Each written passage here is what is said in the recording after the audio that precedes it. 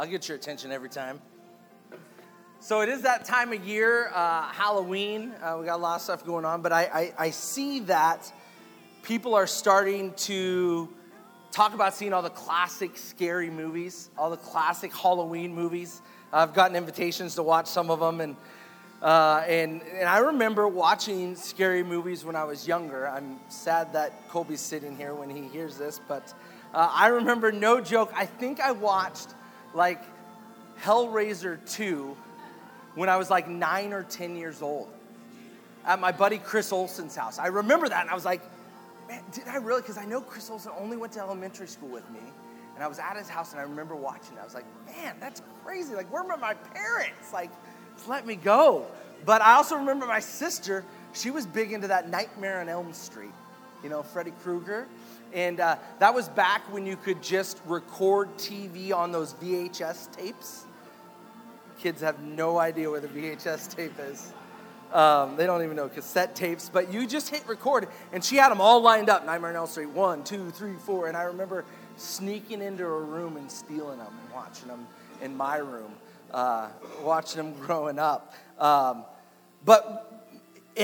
Still today, what is the deal with horror films, scary films, right? You got a group of people. Most of those groups are made up of that jock jerk type is usually one of the characters, and he usually is off pretty early in the movie. Then there's that dorky, doofy, kind of like, silly guy. I'd fall into that category. Then there's that good, lovable guy that everybody likes. There's the scandalous dressed girl that's always there, and then there's the well-mannered, head-on straight, right-minded girl that kind of leads the group through that, and they're all running from something, right? Whether it's Freddy or Jason Voorhees or that Scream mask character, something that's possessed, or a ghost. And as they do that, one or both of a combination of things always happen in all the films. One, they either run into like the worst scenario possible, right? They like run into the graveyard, or they run into the dark, scary house, or they go down the alleyway with no lights on it, or the group splits up, right? Like the scandalous dressed girl says, hey, you guys all go down that well-lit road that leads to like happiness, and I'm going to cut through the cemetery and meet you on the other side, right? And they come up with this plan. They always split up, and it always seems to be that they follow the person that goes the worst places, and they're faced with that fear. And I want to encourage you this morning, don't put yourself in that situation, right? Don't go into the scary places, right? And don't split up from your group, especially when you're out trick-or-treating, right? No. But those are good lessons to learn from as well. Unhealthy fears to put yourself into. There's healthy fears too, like not related to Halloween, but kids. Like when you're raising kids, there's healthy fear you want to instill in your children, right? So don't touch the fireplace, or don't put your hand on the burner. Like, stay away from water if you don't know how to swim, right? My parents have a pool, and we were always scared of sending our kids over to my parents' house until they could learn to swim. So we were big on teaching them how to swim. And if you have a Micah, like I have a Micah, he's always flirting with danger. And so when I say, Micah, no! Like, I want him to react. Like, I want him to know that I want the best for him, and I want him to, sorry if I scared you there. I usually am even louder than that, but I want him to react and know that he is in danger. Right? Or how about the people who, and I apologize ahead of time for that, people who are coping with fear. There's a lot of people who like have a fear of flying, right? And they get nervous, and they think that the plane's going to crash and all that kind of stuff, and out of their nervousness, they just light up cigarettes and start smoking, right? Like, what's the theory behind that? I mean, nothing against people who smoke. You guys will just get to heaven a little earlier than some of the rest of us. But like, I think that's going to kill you before a plane crash, right? And dealing with that. Or the idea of fire, right? That's a lot in the news today. Fire in itself is an amazing thing. Like, it provides heat and can cook and all this kind of stuff. but it also provides huge destruction, as we know, right? A tally of over 40 people killed in the California fires that are going on right now, and hearing stories of how people are surviving. And so today I want us to look at a couple different things. I want us to look at healthy fear. We're in this series entitled Fearless, and we've looked at a lot of different fears and a lot of different opportunities, last week being that our fear is directly related to everybody who's around us, right? Or the idea of fear in tough situations. And today I want us to look at there's a healthy fear for us to have and an unhealthy fear for us to have. There's actually, even teamed with that, there's healthy ways to discern and walk through fear, and then there's unhealthy ways for us to walk through fear. And I think we're gonna jump around a little bit, and there's gonna be some real practical stuff that I think we can even put into practice as we leave here and go out this week. But what I want to do to start, like I've done every week, is define even a little bit more what fear is, what exactly we're looking at, because I think fear is one of the most destructive or barriers, or one of the biggest things that keeps us from living the life that Christ has for us, from living even a life that we would want to live. Fear is huge in distracting and creating barriers and hindrances for us in our lives. Keeps us from experiencing that fullness that God has for us. And to kind of just start it off, I want you to be thinking about this. Fear is having faith in the wrong things. Fear is having faith in the wrong things. And we've danced around this a bit. We haven't really talked directly into this yet, but fear is having faith in the wrong things. And I tell you what, I hate that word things, and I've actually already used it a couple times today already. Every time I use that word, I cringe because nobody knows what a thing is. A thing can be anything, right? But that's just it. When it comes to our fear, there's so many different things out there that we can fear, and that can distract us, and that can create worry and anxiety. So I use that intentionally here with this, is that fear is having faith in the wrong things. Anytime we have placed our faith in something other than God and Jesus, including ourselves, it is misplaced and can lead directly to our inability to control something or have something or do something that then can create the fear and anxiety and worry in our lives. Anytime we place faith in anything other than God, that can happen. And so I think of a story, and it comes out of the book of Matthew. Matthew 16 is where it's at. And to lead up to this story, Jesus has performed a bunch of miracles. He's actually fed the thousands through the lunchbox of the little boy, and he's feeding them. And then him and the disciples are in the boat, and they strike up a conversation. But actually, just before this, Jesus is having a conversation with the Sadducees and Pharisees, and they ask him, "We want to see some signs and wonders." And Jesus is like, "Have you not been around? Like, have you not looked at what I've done already?"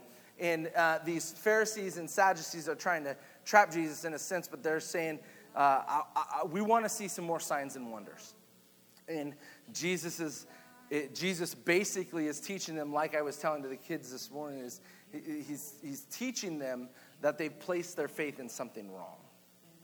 They've placed their faith in his ability to do signs and wonders in front of them for them to display and see. And so then he's taken his best friends, and they've gotten in the boat, and they're going across on the water, and Jesus says, be careful of the yeast of the Pharisees and Sadducees. And then the disciples, they're just a great group of guys. They're like, well, like, what is Jesus talking about? Like, we didn't bring any bread. Like, what are they talking about? Yeast, And so they didn't get it. And Jesus kind of corrects them and says, man, I wasn't talking about bread. Didn't you see that I had fed the thousands earlier? Like, it's not about bread. It's actually about what they've placed their faith in. And how they had placed, you have to be careful of these. And at the time, the Pharisees and Sadducees were thought to be the religious leaders of the day. Like, they knew their Bibles, and they had to memorize and all that kind of stuff. And so Jesus is saying, beware of their teaching in it. And he kind of reiterates that it's about where they had placed their faith. And then again, in Proverbs 3, it says, trust in the Lord with all your heart and lean not on your own understanding. Kind of to team up with this. In all your ways, submit to him, and he will make your paths straight. And so Jesus is saying that your understanding and what you are portraying, what you are displaying, or what you are thinking on your own in your life is not, it holds no weight. It isn't strong enough. It isn't, you can't understand it, and it'll distract you. And I feel at the root of all this, it can get to fear real quick. I think for us, in general, I think we're quick to consider how our own understanding of certain situations, our own understanding of what's going on in our lives. And I think even if we're honest with ourselves, we're quick to go what I like to call worst case scenarios, right? And have the mind of whatever's going to happen, the worst case is possible, right? Kind of like the Huskies and the Cougars in the football games this weekend. But worst case scenario is what we think. And I like to think of it like what ifs. Like, well, what if this happens? Or what if this happens? Or what if this happens? And it begins to control our thoughts and our ideas and what we're doing and how we're acting and the choices we're making in our lives, because we've jumped quickly to the what ifs or the worst case scenario of a situation. And I think of another story in the Bible. It's in Exodus 4, and Moses is there. And we all know Moses, right? Probably one of the greatest leaders of the day. And Jesus had definitely called him, and he was calling him. And it was up on a Mount Horeb or something like that. They had gathered, and Moses comes before the burning bush. And this is a bush that's sitting there, and it's on fire, and the bush itself isn't burning up, right? And so through the bush, God talks to Moses, and so telling of his calling and what he has for him. And Moses immediately in the presence of God, clearly in the presence of God, Moses jumps to this worst case scenario. Because if you know Moses' story, the story is that Moses had killed a guy. He had done other things in his life, and he wasn't, he didn't feel like he was the most equipped leader, and all this stuff was going on. And so Moses immediately in the burning bush says, well, what if they don't believe me? Or what if they don't listen to what I'm going to say? Or what if I'm not the most eloquent speaker? Or what if? And if Moses would have really banked on those things that he was thinking in his life, who knows where he would have went. But in that moment, God had chosen him and displayed to him his presence. And we all know what Moses went on to do, and still had his own follies along the way as well. But it got me thinking about our lives and how in our lives it's unhealthy to live that way. To live in the worst case scenarios or the what ifs in our lives. And when we do that, it constricts where we can go and what God wants to do with our lives. And if you're like me, it's oftentimes I can get there pretty quick and want to consider worst case scenario and even keep me from pressing forward in different situations or scenarios that I'm facing in my life. And I think that if we're honest with ourselves, what I've kind of come to know is that our fears and getting to that point are, they're very real, as you've heard me say. They're very present in our lives. And so, but I think that if we look at those fears and the things that we're most concerned about in our lives, I'm going to say it this way. What you fear the most is what you value the most. Okay, and I'm going to be honest with you. I'm ripping these next two comments off from a pastor friend of mine that that I think he tweeted it out or something, and I was like, oh, geez, doing fear. But what you fear the most is what you value the most. So if you fear for your family, then you value your family the most. Or if you fear compensation or financial or your paycheck or the money that you have, you value that the most.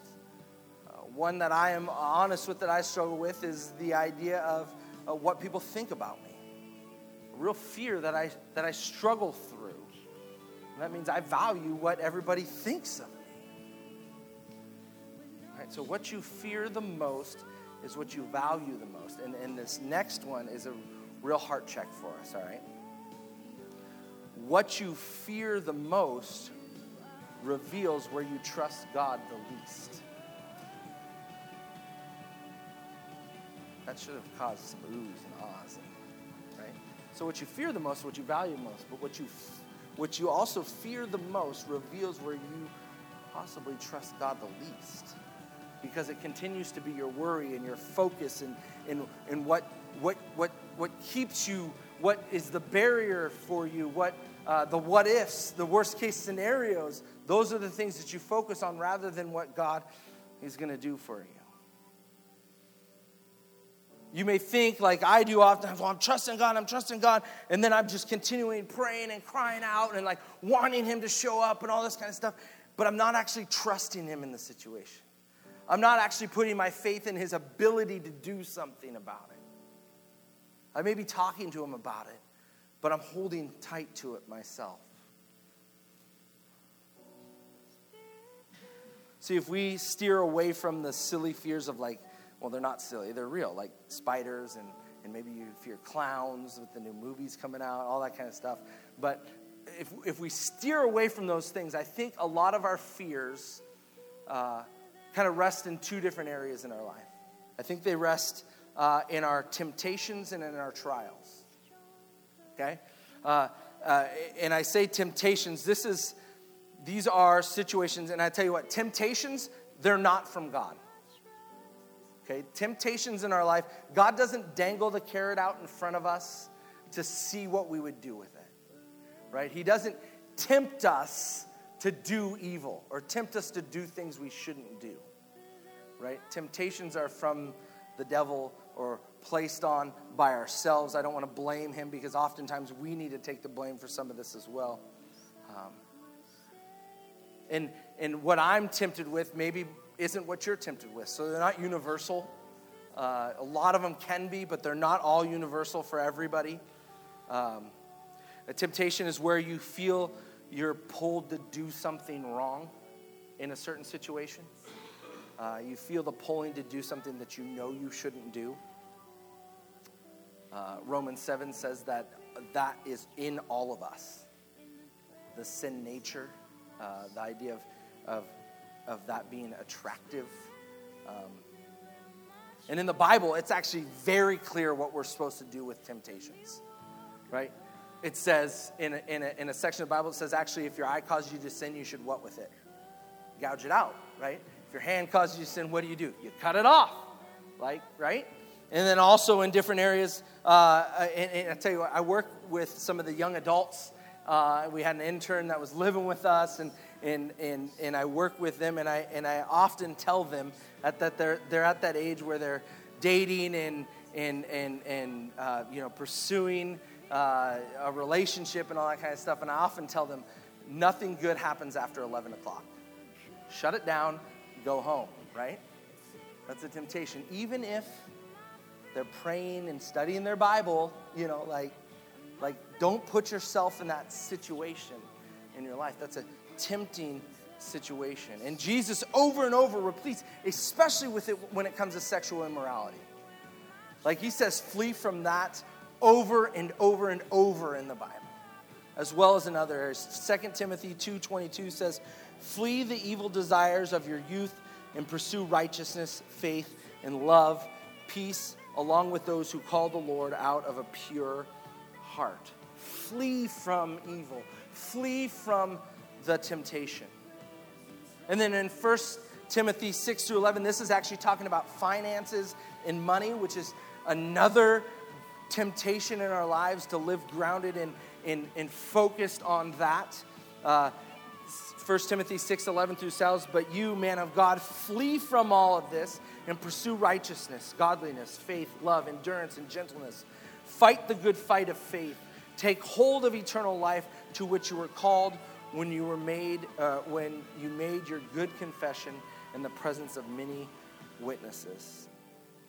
See, God knew that as human, as man, as woman, we would not be able to stand up to temptation. Like you maybe would luck out with a different plan other than flee from it. You maybe luck out a few times, but that's why Jesus in the Bible teaches us over and over to flee from it. Just run from it, right?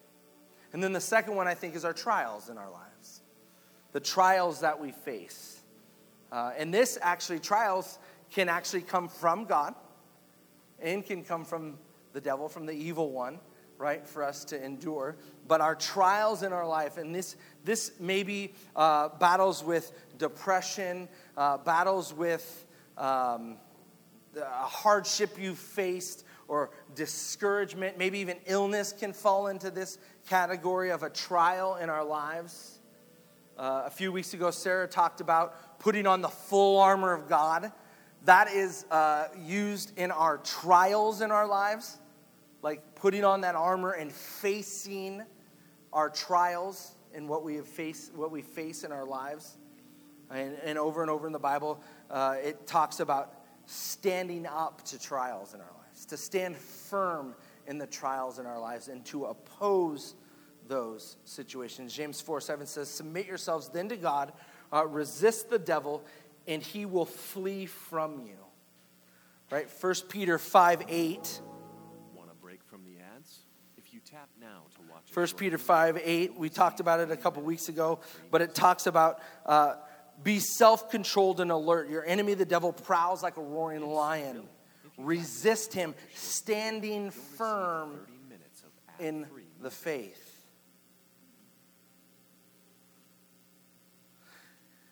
Oftentimes we talk about the Bible being a life manual, right? If you want to know anything about what you're facing in your life, it's in here, right? You can read about it, and we're going to like building a house on the cornerstone, right? We can like open it up and figure out how to build our house. Not so much. But the Bible is full of, and can be referenced as a life manual. But let me tell you something. Everything you face is not in here. Right? It's not like a guide we can open up to like exactly what that's exactly what it says about the situation that I'm facing in my life. A lot of it's in here. A lot of it is. We need to know what's in here. But oftentimes, it's not going to speak directly into our situation in the trial that we're facing in our lives. But what will is the principles. Knowing the principles of the Bible, knowing what God is actually saying overall, right? There's really two things that can speak to us in those trials. And we'll get into this a little bit later. I might be jumping ahead, but God, the Bible, what was written in the Spirit, right? Those two things can speak into our lives, and we need to know those two things. And the concepts won't contradict themselves. The Bible won't contradict itself. And so knowing the principles that are in here will often help us with the trials that we face with. Maybe there's not like an exact guide, step 1 through 5 to follow to face one of the trials that we're facing in our lives. So in our lives, we flee from temptation and we stand up to the trials in our lives.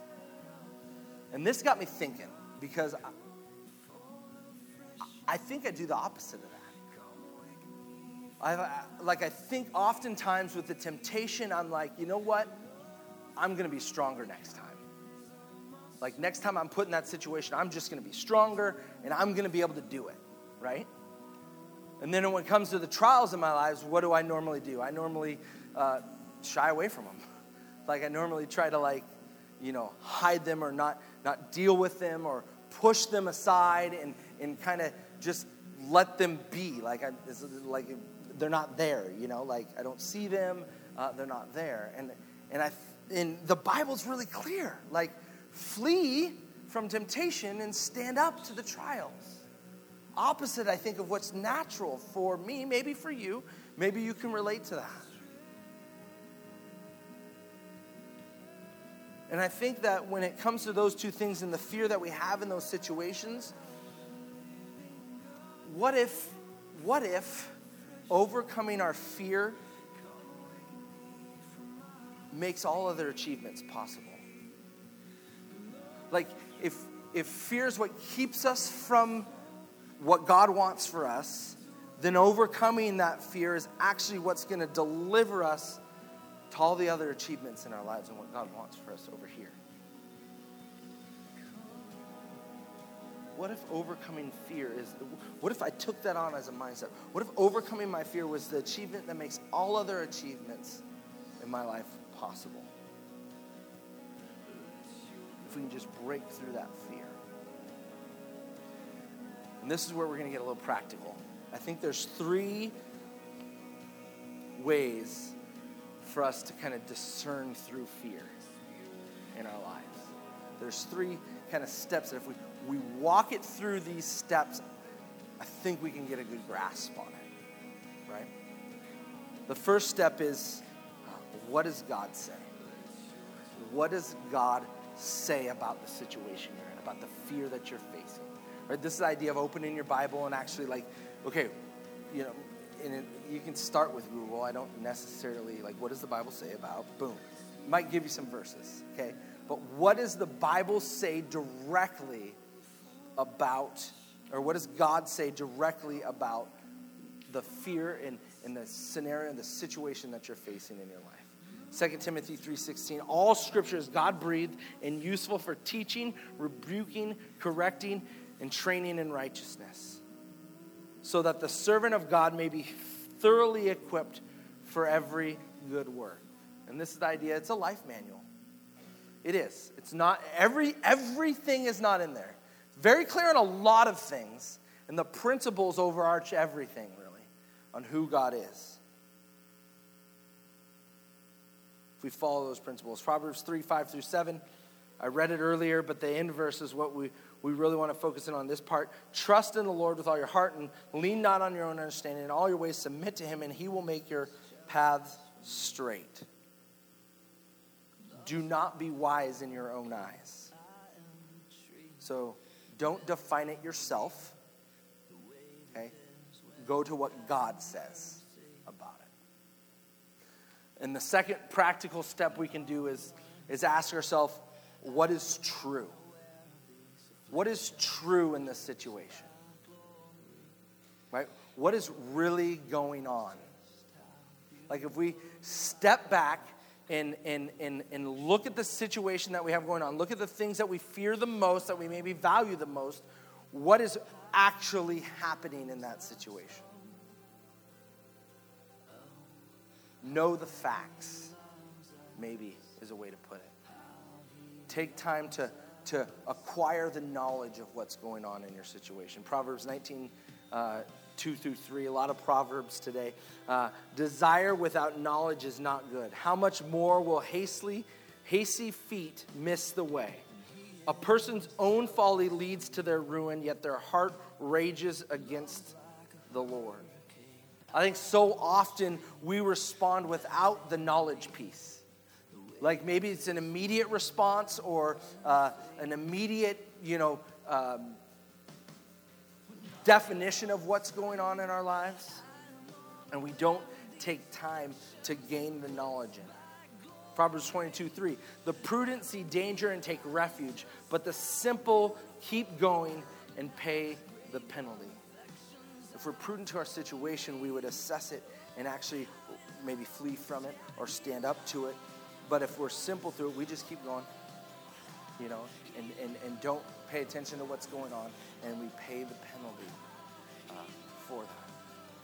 And 13:16, all who are prudent act with knowledge, but fools expose their folly. Taking the time to know the situation and know the facts of what's going on. And the last one is this, number 3. What does, and you can write it any way you want, but what does my crew say? You can write wise counsel. It sounded a little too churchy for me. But what does my crew say about it? Like, what does my wise counsel say about what I'm facing? And I heard it taught this week. And if we look back at that Matthew 16 verse, that verse is where it says, he's like, don't always trust the Sadducees and the Pharisees. Like, and I would say it for me too. Like, don't trust everything I say from the front. I want you to, but I want you to take it back, and I want you to find out what God says. And then I want you to like know the facts of the situation of how it spoke to you, and then maybe take it to your small group or take it to a group of people, right? And we'll understand it even more in our lives.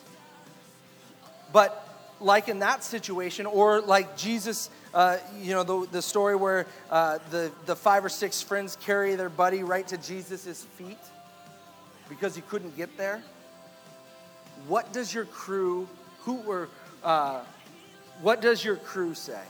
Who are the people in your life that if you couldn't get to God and you had fallen from Jesus based on fear or whatever you have that had created that barrier, who is it in your life that's going to pick you up and carry you and bring you to the feet of Jesus?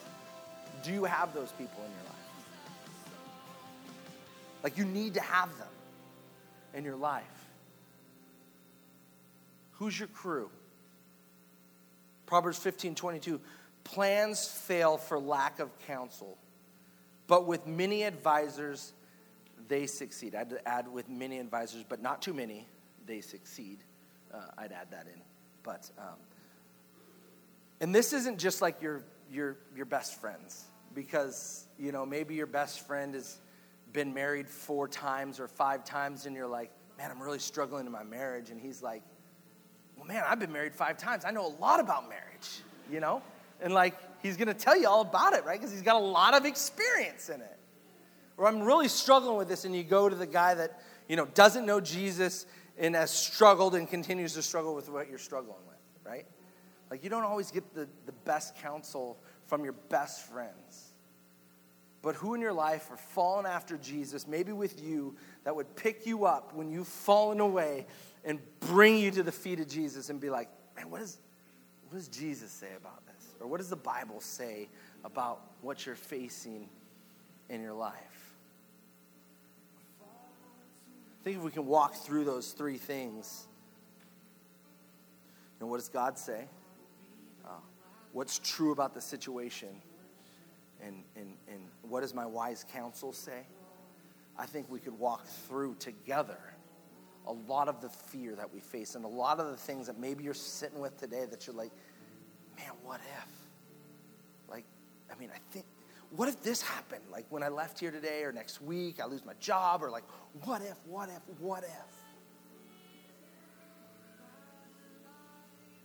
Church, I thought of this.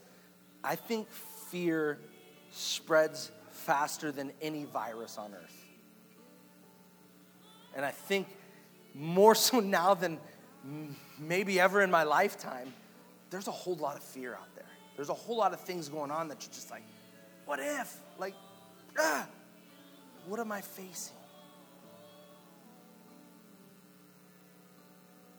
And I think that involves action through all of our process. Not in 25, 35 minutes that we do on a Sunday morning because that's like a doctor's office, right? Like, you go, you sit in the waiting room for a little while, and you get your 20-minute visit, and then you get your meds, and then you leave, right? And you my doctor doesn't call me back, but like that's not church. Like, coming here, waiting for service to start, singing some songs, meeting for a little while, and then leaving, and then just coming back when you need it again in a week. Like, that's like a doctor's office. And it's not how we're called to do this, and it's not how we can navigate through this fear. And this is what I've witnessed. I've observed and I don't want to give credit to the fear, because here's what I know. God is in the business of changing lives. And I think oftentimes we just haven't considered God. Like, we haven't considered his full power and presence and what he can do. And because of that, we don't change.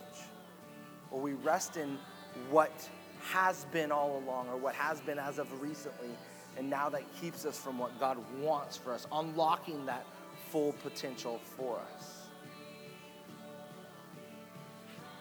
We place our fear in something else, right? We place our fear in something that isn't God, or we place our fear in something that we hold so tightly to because we love it so much that we're not willing to give it up. See, that's the joy of being a part of such a small community. I mean, don't get me wrong. I have plans to blow the doors off this barn and reach, even a small percentage of the 7,400 people that live in Sudden Valley and the surrounding communities of Alger and Glen Haven and all that kind of stuff.